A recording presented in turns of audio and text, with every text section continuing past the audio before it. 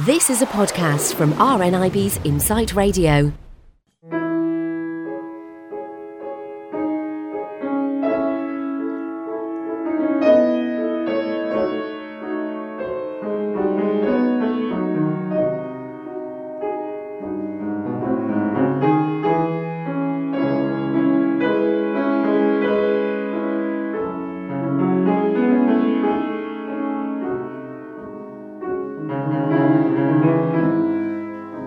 Well, first of all, I was at school, I was at an assembly, and I happened to hear a real piano being played for the first time by one of the teachers at school. And that really inspired me to decide what I wanted to do. And then shortly after that, I had a friend who was more or less my age who orientated me around the keyboard. And then she decided that I must go further. So by the time I reached the age of 6, I started lessons formally. Are you a brailleist, Rachel? I am, but I think braille music sometimes can be quite tricky to navigate, which is why mainly I listen to my pieces being recorded by my teacher.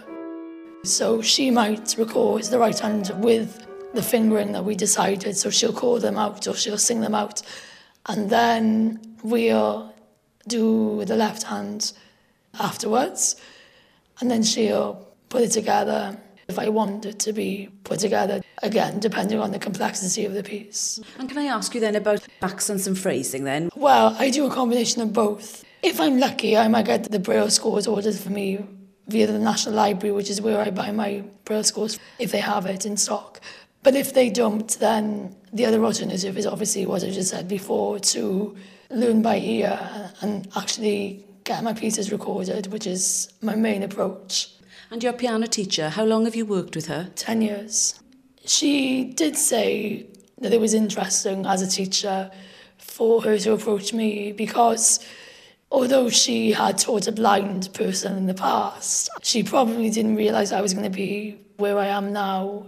The idea of touch, physicality through the idea of tone is probably more exciting to witness, I think, from a blind perspective than a sighted perspective, because you're having to hear, you're having to feel actually all the movements that are being created, so to actually make that sound.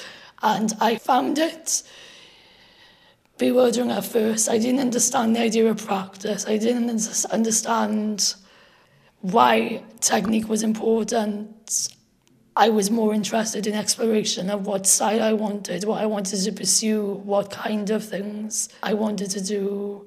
And then when I did grade 8, when I participated in summer schools, that made me realise, and when I was inspired enough, just how interesting and also how important it was. How do you manage to transfer what you're hearing to the keys? I think the mapping of the keyboard is easy to understand because you have white notes and then black notes. So you have 2 rows of keys, but they're grouped. For example, with black keys, you have groups of 2 and groups of 3, groups of 2, groups of 3. But with the white notes, they're continuous. And so then that makes you understand where things are. To the left of every 2 black notes is going to be a C. I found as well that when I learn a piece of music, it is easy for me to actually get a second piano in place so that I would just be shadowing what the teacher is doing from, say, a learning perspective. I'm not only hearing the notes, I'm also focusing on how chords feel under the hands as well. That's also important, and that really accelerates and amplifies the learning process as well. I'm just wondering then, is there any particular professional musician perhaps you listen to that inspires you?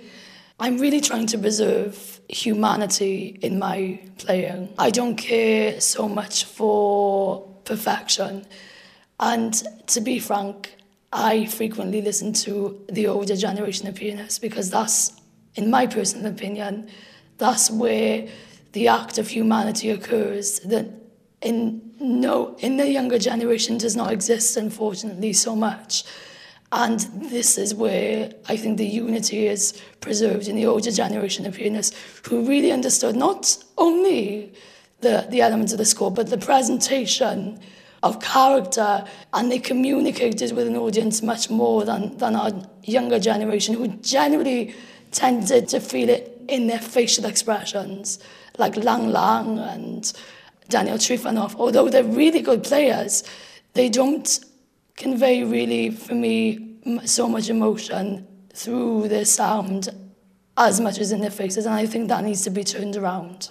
You know, like I said before, the older generation, really, Kempf, Edwin Fisher, I think really helps me to define what it is I want to convey. It's not that I want to be copying them directly, but I'm looking for a communicative element to express when I'm with an audience. So I'm not only smiling, but I'm convincing, I'm persuading them in as best I can.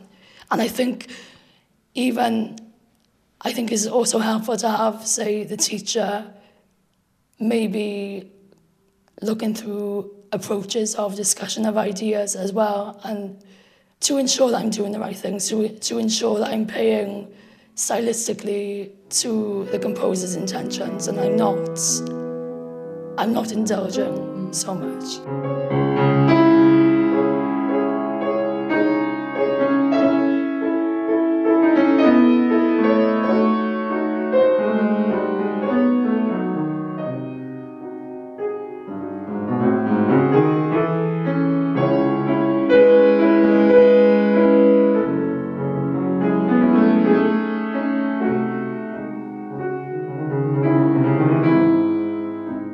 So what composers do you like to play? I actually wouldn't mind doing a bit of everything. I mean, I'm concentrating mostly on 19th century repertoire, so things like Beethoven, Chopin, Brahms.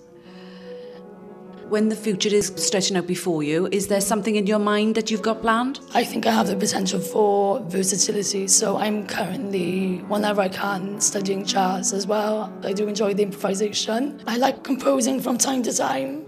I've also played in hotels, and I just did 40 minutes. The staff and the guests really enjoyed it, and I really enjoyed their reactions, how they sang along, and that for me really sort of opened up a horizon for me to think, well, that's something that I might probably do. I've got ambitions that I want to achieve. I want to play more concertos with the orchestra.